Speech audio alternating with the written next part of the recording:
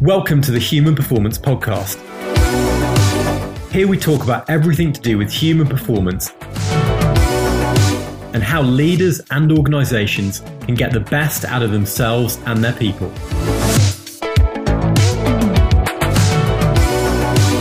I'm your host, Alex Young.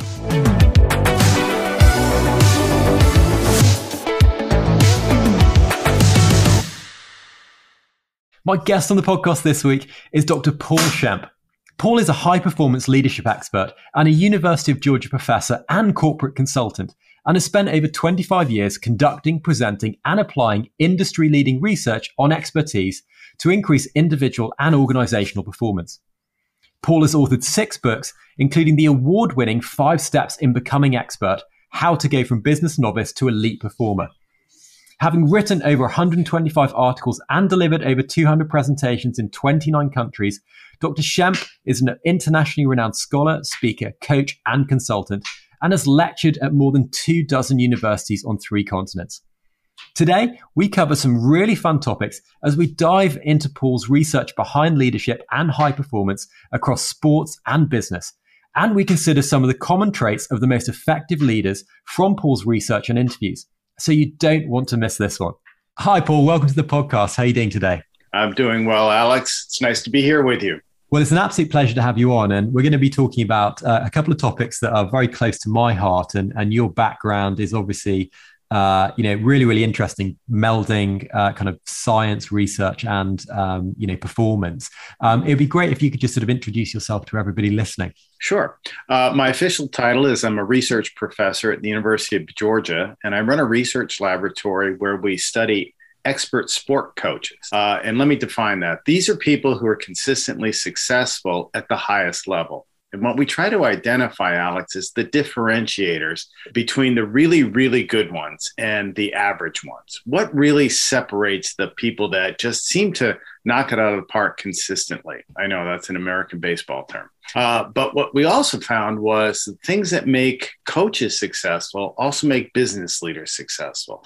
Things like, for example, and we were discussing this previously, preparing for success, communication skills, feedback to players/employees, strategic planning, decision-making. I mean, much of what we are able to do is because we make the right decisions, and equally important, we are able to avoid bad decisions. So those are the kinds of the things that we've been studying over the years. And so it's allowed me to work both in elite level sports, Olympics, professional, here in university sport, but also work with businesses, things like Delta Airlines, UPS, General Electric, some of the global companies, if you will.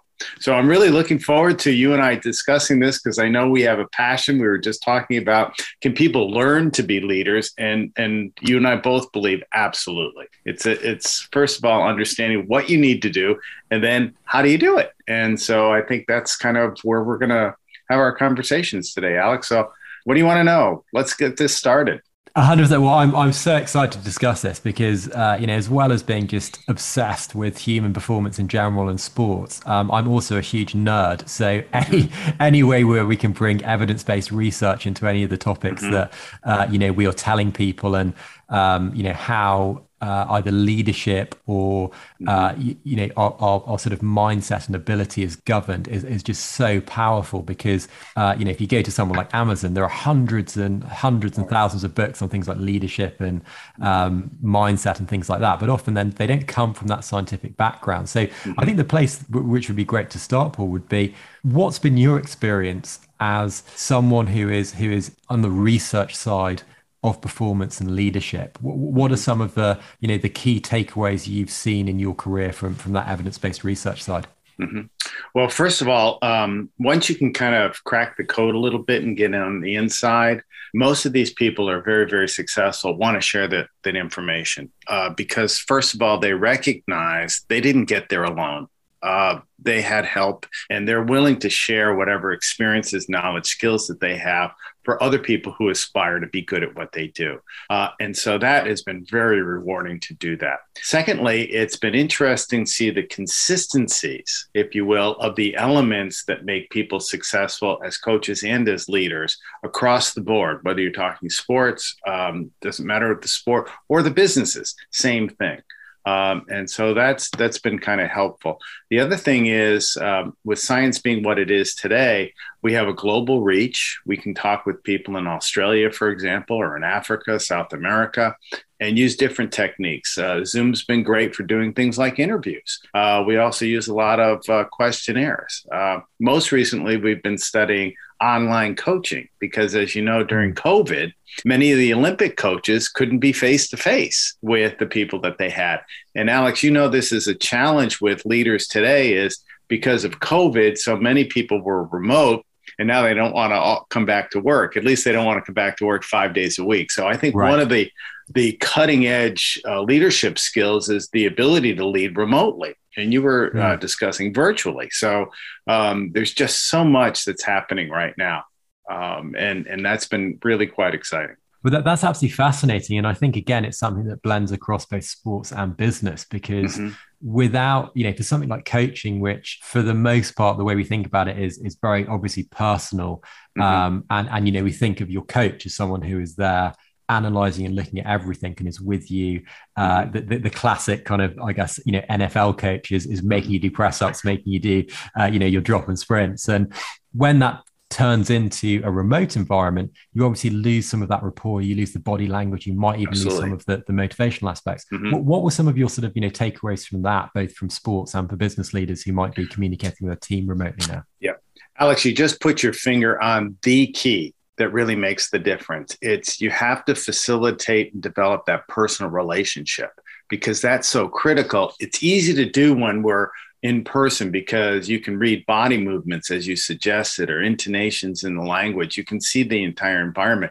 You need to do the same thing remotely, but you have to use different strategies. So things like, for example, opening or closing with, as you and I did on this podcast, talking about personal relationships, getting to know who these people are as people. Yes, they're employees. Yes, they're players. Yes, they're leaders, but they're still human beings. And so what do you experience now? What are you feeling? What are your motivations? Because Alex, I think you'll agree with me. One of the differentiators between the truly great leaders or coaches and the average ones is the great ones know they don't lead an organization. They don't coach a sport. You lead people. You coach people. You coach people in a sport or you lead people in an organization, but it's about the people. And if you haven't taken the time to develop that relationship, you have no way of knowing what to say to them, how to say it, when to say it, and when to say nothing at all. And so it's in understanding the people as a leader that you really begin to get the power of being able to motivate someone in a way that's going to help them be successful, both within your organization as well as personal. What do I need to do to be here? Because you'll invest in an organization, Alex, if you believe that organization is going to help you to realize the aspirations you have as a human being. Well, I mean, what a fantastic point. And, we were talking just before we started recording that I've just been doing quite a bit of research into a TED talk that I've been asked to give. And I was trying, it's one of those things where I wanted to give back as much as possible in a very short, concise time frame. Right. And so when I sort of was really sort of analyzing some of my own notes and research into, human skills or soft skills or power skills, including leadership in general, I think what's at the core of a lot of them, even things like creativity and time management, is empathy and emotional intelligence, and that ability to just understand how someone is feeling, how they're thinking, but then actually doing something. So doing an action that offers value to them, that aligns them, if you're in a business setting, to your goals, or in a sports setting, motivates them to hit their own goals. That's just so powerful. What were your sort of thoughts on specific traits like something like empathy or emotional intelligence? Absolutely. In fact, we did do a study on emotional intelligence, and we didn't find it was a differentiator in terms of won-loss record. What we found it was a differentiator with was team loyalty. In other words, if players, and we only did it in a sport context, we did it with a basketball player or coaches and volleyball coaches, elite level coaches. And what we found is the players on teams with empathetic coaches, if you will, or emotional intelligent leaders, they were more obligated or loyal to the team. They were less likely going to leave that team for another team because they felt like they were understood. They felt like they were appreciated. They felt like the organization invested in them. The leader had a personal interest in that, and they wanted to give that back. And so that's really what the differentiators we found. If you put the same athlete, I mean, in somebody with emotional intelligence or not at the elite level, most of the times at the elite level, somebody's going to perform at the level that they do because it's not so much about the coach anymore. It's more about the athlete themselves. And so what we find is that they'll stay longer with a coach or an organization. That was the differentiator we found at that particular level. Really interesting. And you mentioned something that I obsess over on an almost daily basis in terms of lifelong learning and self-improvement, which is what really differentiates someone from being a winner and being a loser, in your opinion and your research. One of the biggest ones is their perceptions of failure. Winners look at failure as an opportunity to learn. They accept it as a normal part of the process of development. They don't see winning as an end game. They see it as a journey. Let me give you an example.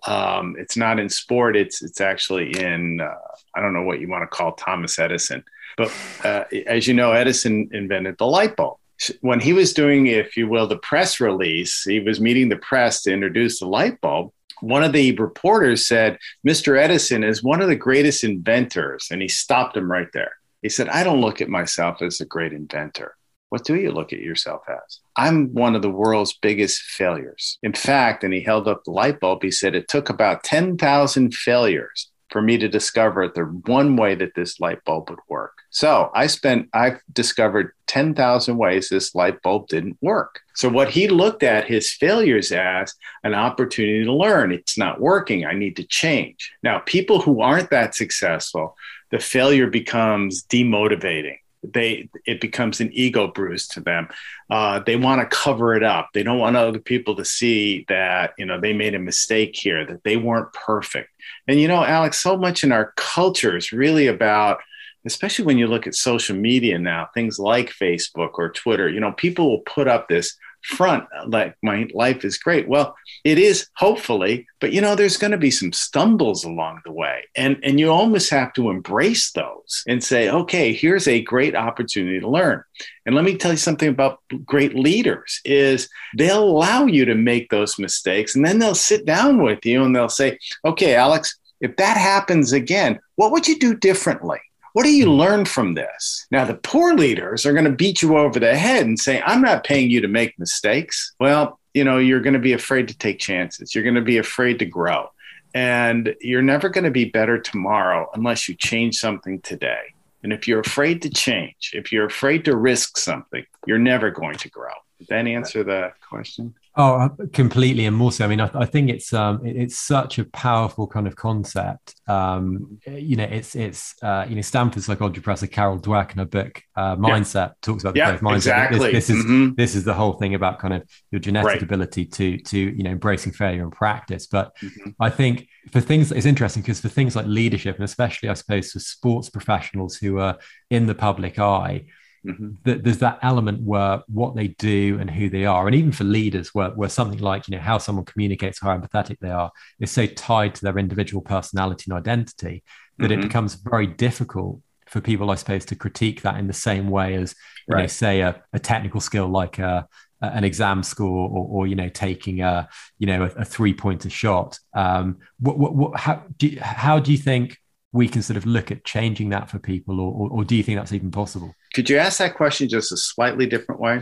Yeah, I guess in terms, so I can understand. I guess I think in general, I would say people are sort of accepting of constructive feedback for technical skills. So shooting a 3-pointer, people are not going to take that personally. That they're going to appreciate that's a skill. They're going to continue to practice. Same with other elements of work. But when you start criticizing or offering critique and coaching around things like someone's communication skill or their leadership ability, that's inherently a little bit more personal.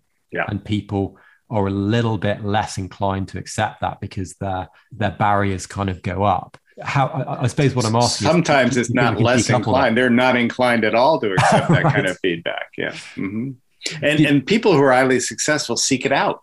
They don't take it personally in that you're attacking me. It's like you're helping me to grow. And even if it's put in harsh terms, they'll listen because that's really what they're after. And how do you develop that mindset? The only way I know, and there's maybe other ways, is that you have to create an environment as a leader or as a coach where it's okay to make a mistake. It's accepted that that's a mistake. And again, let's learn from this. So you don't feel like if I screwed up and I go to my boss, I'm going to get fired. That is absolutely the wrong environment. The environment is we're moving forward. And I'll give you an example. One of my clients is, I'm sure you're familiar with the National Basketball Association, the NBA. Yeah. And they have a leadership program, as you can imagine.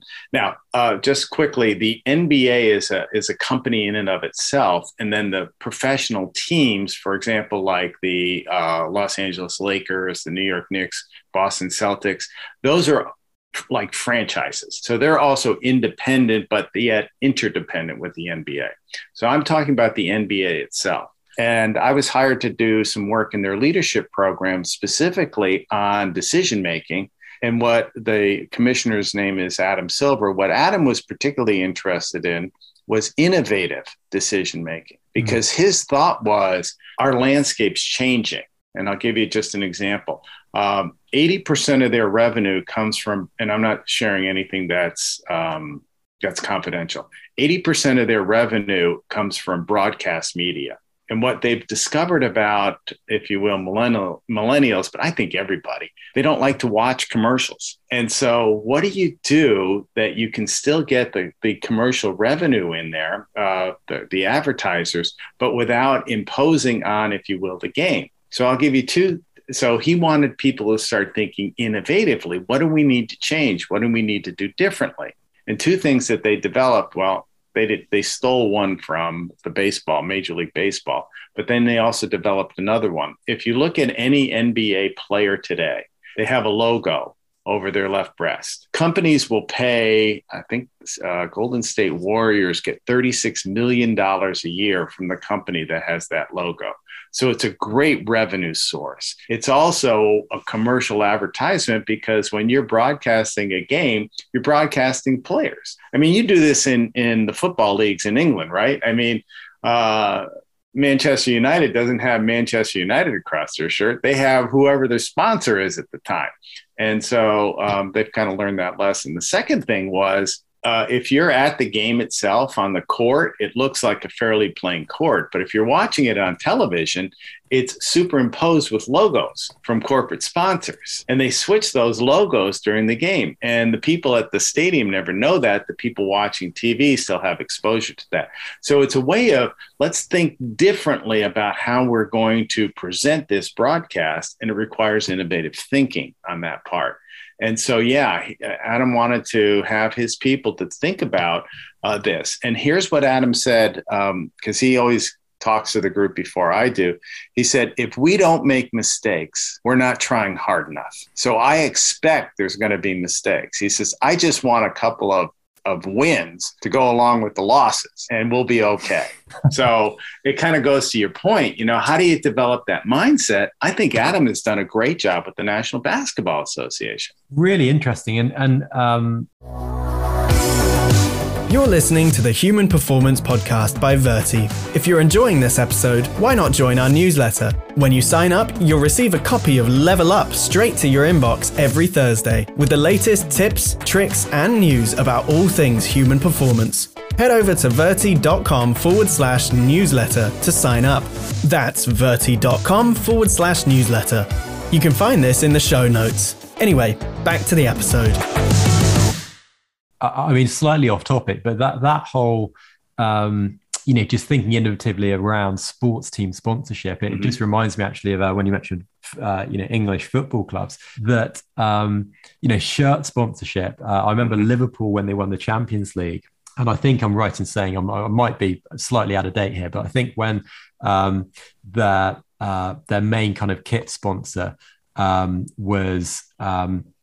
I think it was a Standard Chartered, one of the big kind of insurers and finance groups, their biggest actual revenue, as in the sponsor, came when Liverpool made it to the Champions League.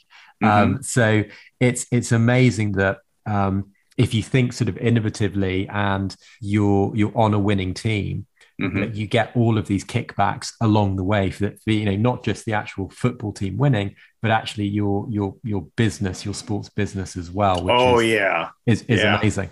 It is amazing. Yeah. And you'd be surprised. Yeah. All the revenue sources that they try to tap into. Most major sports have really done well economically in terms of their development. Even sports we consider not to be professional sports, like the IOC, the International Olympic Committee.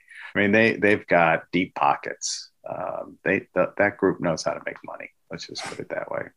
And just sticking with sports, your kind of your previous life was as a performance coach for the sort of Swedish Golf Federation. I think I'm right in saying. How did you get that gig, and what were some of the things you learned from a sport like golf? I find it an interesting story. I was actually doing a research study. We were studying expert coaches, obviously. I don't even remember what the study was, but one of the people participating, it was sponsored by the Ladies Professional Golf Association. And one of the people who was participating is a woman named Pia Nilsson. And Pia, if you know anything about golf, was the head coach of the Swedish Golf Federation at the time, and also coached many of the players. Annika Sorenstam's probably her most well-known player that she coached. So during the break, she was trying to pick my brain because, again, people who are highly successful are always looking for new information. And I was trying to pick her brain because, I mean, this level of success was phenomenal. I mean, you think about Sweden and golfers. I mean, Sweden, summer is measured in minutes. And how do they develop these great golfers? Well, so Pia and I were talking, and I said, Pia, I'll be honest with you. You coach golf all wrong. Now, at the time, I did not play golf. I may have been on a golf course maybe twice in my life. So she asked me to explain some, and I'll just give you one. I said, it's the only sport I know of where you practice on a pitch you don't play on. And I said, so the ability to transfer anything you've practiced on this, if you will, artificial playing area to the real setting is going to be very limited. You need to start changing the way you do this. So she said, I'm stepping down, and the new person coming in is Peter Matson. And Peter actually worked for the English Golf Union for a few years. If I got you two together, would you talk to Peter about your ideas on developing golfer performance? And I said, sure. Happy to do that, Pia. Well, Peter and I met, and 2 weeks later, I get a phone call from him, and he said, Paul, would you be our performance coach? And I said, Peter, I don't play golf. And he says, I'm not hiring you to play golf. I'm hiring you to coach golfers. And so that's kind of how that went. And one of the things that we did differently is we emphasized not so much the technique, which is important, but we were emphasizing things like decision-making. As you find your way around the golf course, what kinds of things are you doing? What kinds of things are you avoiding? The better your plan, the better you're able to execute. If you're just kind of hitting the ball and chasing it, probably not nearly as effective. And Alex, I'm sure you've come across many businesses where they just tend to do the same thing again and again and again without really thinking about, is this really the best way to do this? Do we really have a set strategy and a plan? How do we practice the skills? How do we develop people who can really make a contribution to where we want to go? I'm going to ask you to jump in on that one because I know you've given that topic some thought. No, absolutely. I mean, absolutely fascinating. And I think it's very interesting because I think often bringing people in from outside of the sport with different perspectives is so critical. Because I think often, and this applies to business as well. Yes. It's very difficult seeing your blind spots when you're there 24/7 focusing on things. And I think having those sort of diversity of opinions from outside your organization, whether it's a sports team, whether it's a business, is absolutely critical. When you're sort of looking at some of these organizations, whether it's the NBA, whether it's golf, what are some of the similarities that help people to be successful in whatever discipline it is they're pursuing? Are there some things that you see again and again, regardless of whether it's business, sport, the type of sport? Yeah, one of the differentiators, and I'm going to use a well-known team. I can't share the name with you from the Premier League in England. Is courage. The courage to make a mistake, the courage to try something new. Many people, they get seduced by being successful and they don't want to change that. People who are consistently successful recognize that I've got to change. If I do the same thing next year I did this year, the competition is going to swamp me. So let me share a story with you. This happened just 3 weeks ago. I was contacted by a very, very well-known Premier League team who was very successful for a long time. And when their coach retired, they were trying to find a replacement coach. And they kept thinking what I call inside the box. First of all, they were only going to hire somebody they were familiar with. And how often does that happen in business? If I don't know this person, I'm not going to take a risk on them. Right. Secondly, they were only going to hire people who had coached in the Premier League. Well, anybody who's been very successful and is looking to move they're not going to move.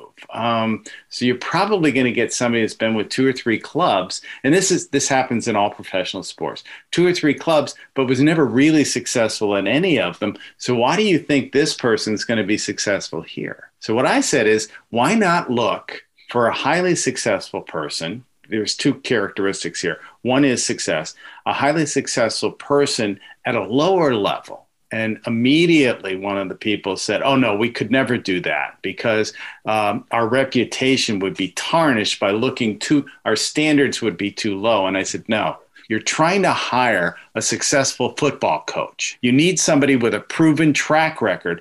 Athletes are basically the same. The only difference is some of them are a little faster. Some of them have higher skill levels. But basically, you're talking about the same people, and they coach people. So get somebody that knows how to be successful coaching football, not football in the Premier League necessarily. Second characteristic, do they have the same corporate values that you have? Because oftentimes what happens is, and you know this, they bring in a coach whose values really don't correspond to the organization or correspond to the players. And there's immediately and consistent conflicts. And so if you and I are going to work together, Alex, we have to share some sense of values, some sense of ethics, some sense of aspiration.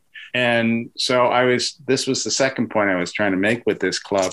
I really don't think they're going to follow my advice. But this doesn't bring me any joy at all, but I don't think they're going to be successful in the next 5 or 10 years. They're going to keep hiring people who every other team in the Premier League would be trying to hire. Really, really fascinating. I think again, it's a really good example of, exactly as you said, when people get successful, they're less likely to, either take risks or even, in that circumstance, it's maybe not a risk, but it's perceived almost, they're being judged by their fans or their board or whoever it is. Exactly. Which is fascinating. And those kind of cognitive biases are actually holding people back from that success. When you think about, for example, Steve Jobs, when they started Apple Computer, it was a computer company. But then when he left and then he came back, it was no longer a computer company. He developed a little thing called the iPhone, and it wasn't based on any marketing research. Long story short, I had a odd opportunity to meet Steve Jobs. We spent an afternoon together. Oh, wow. Yeah. I don't know if you recall, Alex, but he one time was fired by Apple. Yes. Did you know that? And he spent about 5 years with another company called Next Computer, and then Apple hired him back. Well, I was at the University of Oregon, which is on the West Coast, and Jobs was driving from his town in Cupertino, California, up to Portland, Oregon. And he was stopping along the way to try to sell the Next Computer at universities. So I heard he was going to be there, and I thought, basically a innovator, genius guy. Macintosh computer had been invented. So I walk in and he was all alone.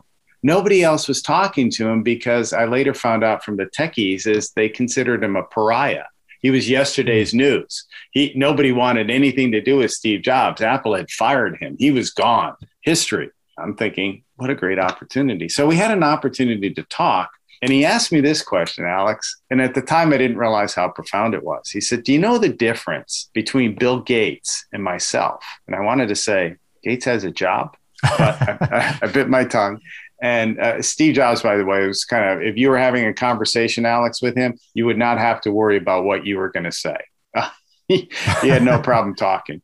He said, Bill Gates believes people need to adapt to technology. And I believe technology needs to adapt to people. And when you think about it, that's exactly what the iPhone was, right? It's people need to make a phone call. People need to get on their internet. People love to listen to music. So let's invent something based on the technology we have that meet these people's needs, rather than here's the technology, let's force feed it down everybody's throat. So I thought that was a brilliant point that he was making about who are your clients and how do you best serve them? And Alex, wouldn't you agree the best leaders, that's what they're thinking about. And they look at by the way, their employees as their clients too, because if I work for you, Alex, you want me to be happy, because if I'm happy working for you, A, I'm going to be loyal and stay with you. B, I'm going to work harder. And C, I'm going to have greater satisfaction in what I do, and rather than disgruntled employee. So I really do think one of the things that separates the truly great business leaders is that they understand who they are, A, as people, and B, they understand who the clients are they're trying to serve. I mean, what a fantastic story. And it kind of leads me on to my next question quite nicely, which is from, some of the amazing teams and people and individuals that you've worked with, what are some of the things that make them different from other people in terms of, being, we hear about the term outlier and how they do things differently, they look at things differently. We've touched on how people perceive kind of failure, or success, or they might be lifelong learners, but is there anything else that has sort of stood out to you? Yeah, and we didn't talk about this, but I'm glad you asked. One of our most recently published studies, it was with head strength and conditioning coaches, the people who do the fitness for Major League Baseball, the National Football League, the National Hockey League, and the National Basketball Association. And we had all of the coaches agree to participate in this study with the exception of just 3. And one of the questions we asked them, Alex, was differentiate. You're going to love this one. Differentiate the expert or the consistently successful coach from the average coach at the highest level. And I was floored by the response, and it was almost universal. The number one skill was humility. That's what I said. And then I thought, first of all, is humility really a skill? And again, you and I were talking about these soft skills, because I'm thinking, isn't that a personality trait? So I made a few phone calls to these coaches and I said, do you mind telling me why you rated humility so high? And they said, first of all, humility is about being open to new ideas. If you're not humble, you're not willing to learn. Humility allows you to learn. And then I said, well, is it a skill? And they said, absolutely, because you learn to be humble. And they said almost every great coach they knew didn't start out humble. And they told me the opposite of humility is arrogant. And they said, if you see an arrogant person, they're never going to be highly successful, at least not in the long term, and they're never going to help anybody else be successful. So the great coaches, number one skill is humility. Now, can I ask you, Alex, as somebody who studies leadership, what's your reaction to that? I personally was surprised. So what's your... It's very interesting. I am, and I think most people would be, but I would also say that some of the most fantastic leaders that I have, and I think this is the reason it's surprising actually to most people, is that a lot of the leaders that I have worked with who are just absolutely fantastic, and I'm sure that this is probably similar to yourself, Paul, they, a lot of them are very humble to the point where they go actually unrecognized for their ability. Yes. And certainly when I worked in surgery, some of the and this is a very positive thing in medicine, actually, which is in the UK, the trainees or the surgeons who were still learning, there were a few quite sort of high profile awards where they would basically vote for the surgeons that they had worked with, because surgery is very much like an apprenticeship, who were the best trainers or the most impactful or the best leaders. And that was the way that a lot of these folks were recognized. But at the same time, I know, having sat on some of those committees, that there were people who actually turned down those awards, and they were unbelievably good. And I think that often is why that skill of humility doesn't get talked about enough, in my opinion. I don't know what your experiences are of that, Paul, from your interviews. Yeah, I agree with you, Alex. Thank you for sharing that, because that was my thought too. And you mentioned earlier, some of these coaches were National Football League coaches. When you think of these and they were all male, because that was the nature of the sport at the time. These hurly-burly guys that are so tough and so demanding, and humility. And yeah, that's what it was. And that's what they said. That differentiates the truly great coaches from the good ones. And I think it's also a great point, because, talking about, is humility a skill or is it a trait? And if we think about the exact opposite skill or trait that you mentioned, which is arrogance. And often, we talk anecdotally about arrogant people being knocked down to size is often, the colloquial phrase that people use. And, certainly if someone is incredibly arrogant, either in sports, boxing is a good one where, part of selling a boxing event is obviously everyone thinks they're going to win, and they talk and talk and talk, and then someone has to lose. And that's the same in business. It's the same in anything. And one of, going back to what you said at the beginning of people focusing on having that growth mindset on learning, if people are arrogant and they do get knocked down to size as they lose, then I think that's kind of how those types of people learn humility. Because for others, that's obviously a very personal and probably very effective way to learn humility. Yeah. But for others, you can observe that from happening, or you can learn about the power of it from listening secondhand to things like this podcast. But for just flipping it back to your research again, Paul. But that again is an experience that someone has been through, where they've gone through that very personal experience, almost like anecdotally. What are some of the ways that people can maximize those learning opportunities, do you think, to really kind of accelerate how they learn any of these skills we've touched on? Okay. Can I answer that question with a story? Please do. Yeah. Okay. And I know this is very American centric, but are you familiar with the American football player named Tom Brady? One of the teams that I had the opportunity to work with their coaching staff was the Tampa Bay Buccaneers. And Tom had been traded from the New England Patriots, where he had been for 20 years, to the Tampa Bay Buccaneers. The day before the training camp was supposed to open, I was talking with one of the coaches, and he asked me this question. He said, "What do I tell Tom Brady? I mean, this guy has 6 championship rings. I don't know what I'm going to be able to say to him." And the gentleman's name was Roger. And I said, "Roger, you'll just need to prove to Tom that you can help him perform at a better level." And he said, "Well, how do I do that?" I said, "Just listen to him, because he'll tell you. If you just ask him questions about, and you put it in your own terms, what do you need? What's going to make you a better football player tomorrow than you are today?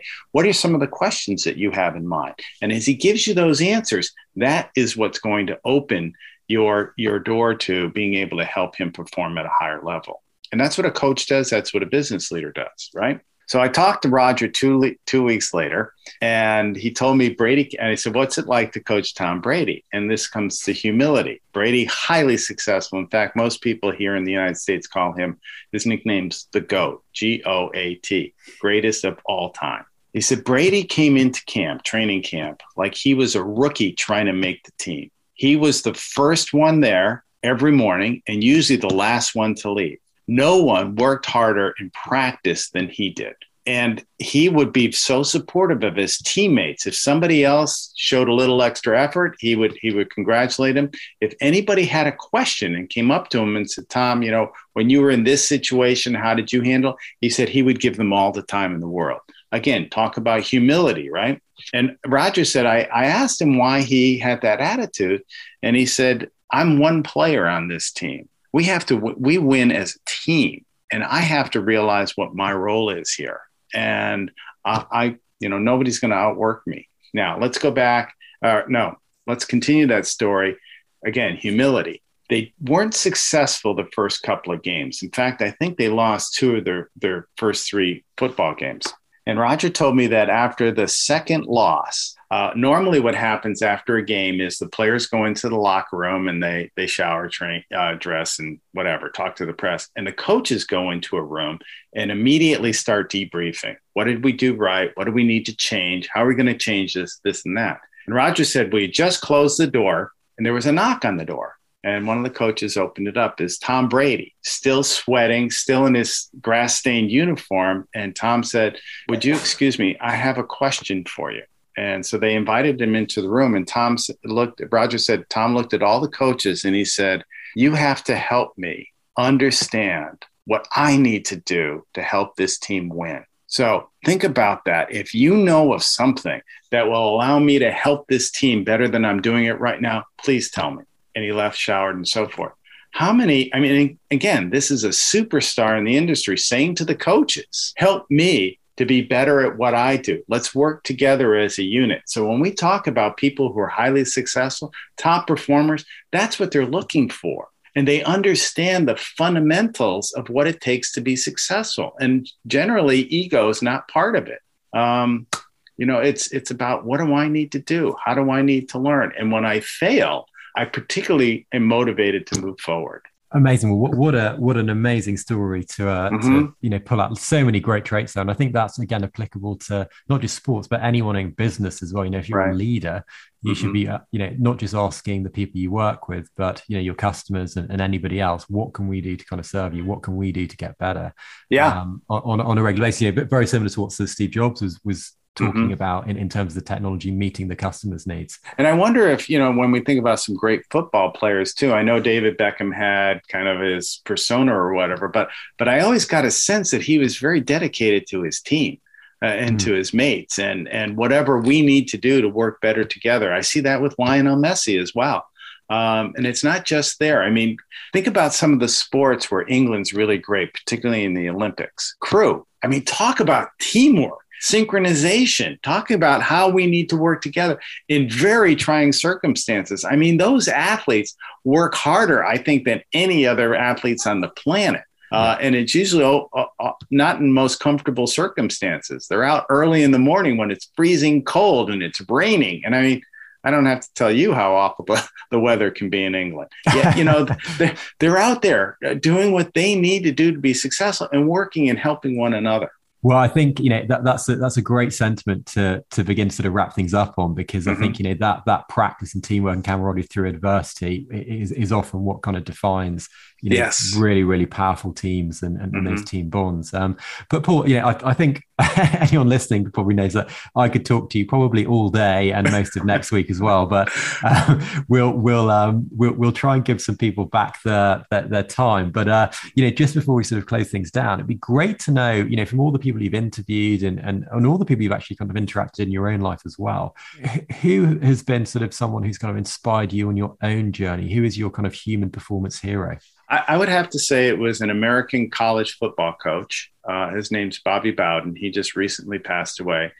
He was at Florida State University, won several national championships. And oftentimes, and Alex, you know this from meeting some of these people, we often think these superstar heroes, whatever you want to call, have some kind of extraordinary human presence. Usually they don't. Again, let's go back to humility. And Bobby was like that. Bobby was very driven to make his players highly successful. One of the things he told me is, when we win, it's because the players executed. I thought, okay. And I said, what about when you lose? He says, when we lose, and I thought this was brilliant, Alex. He said, I didn't have my people prepared to be successful. And that's on me as a coach. And so as a teacher, business leader, consultant, whatever I do, a speaker, I do a lot of speaking engagements. That's the way I begin to think about it. If they don't get the message, is it because they were too thick? No, it was because I didn't deliver it in a way that they could get it.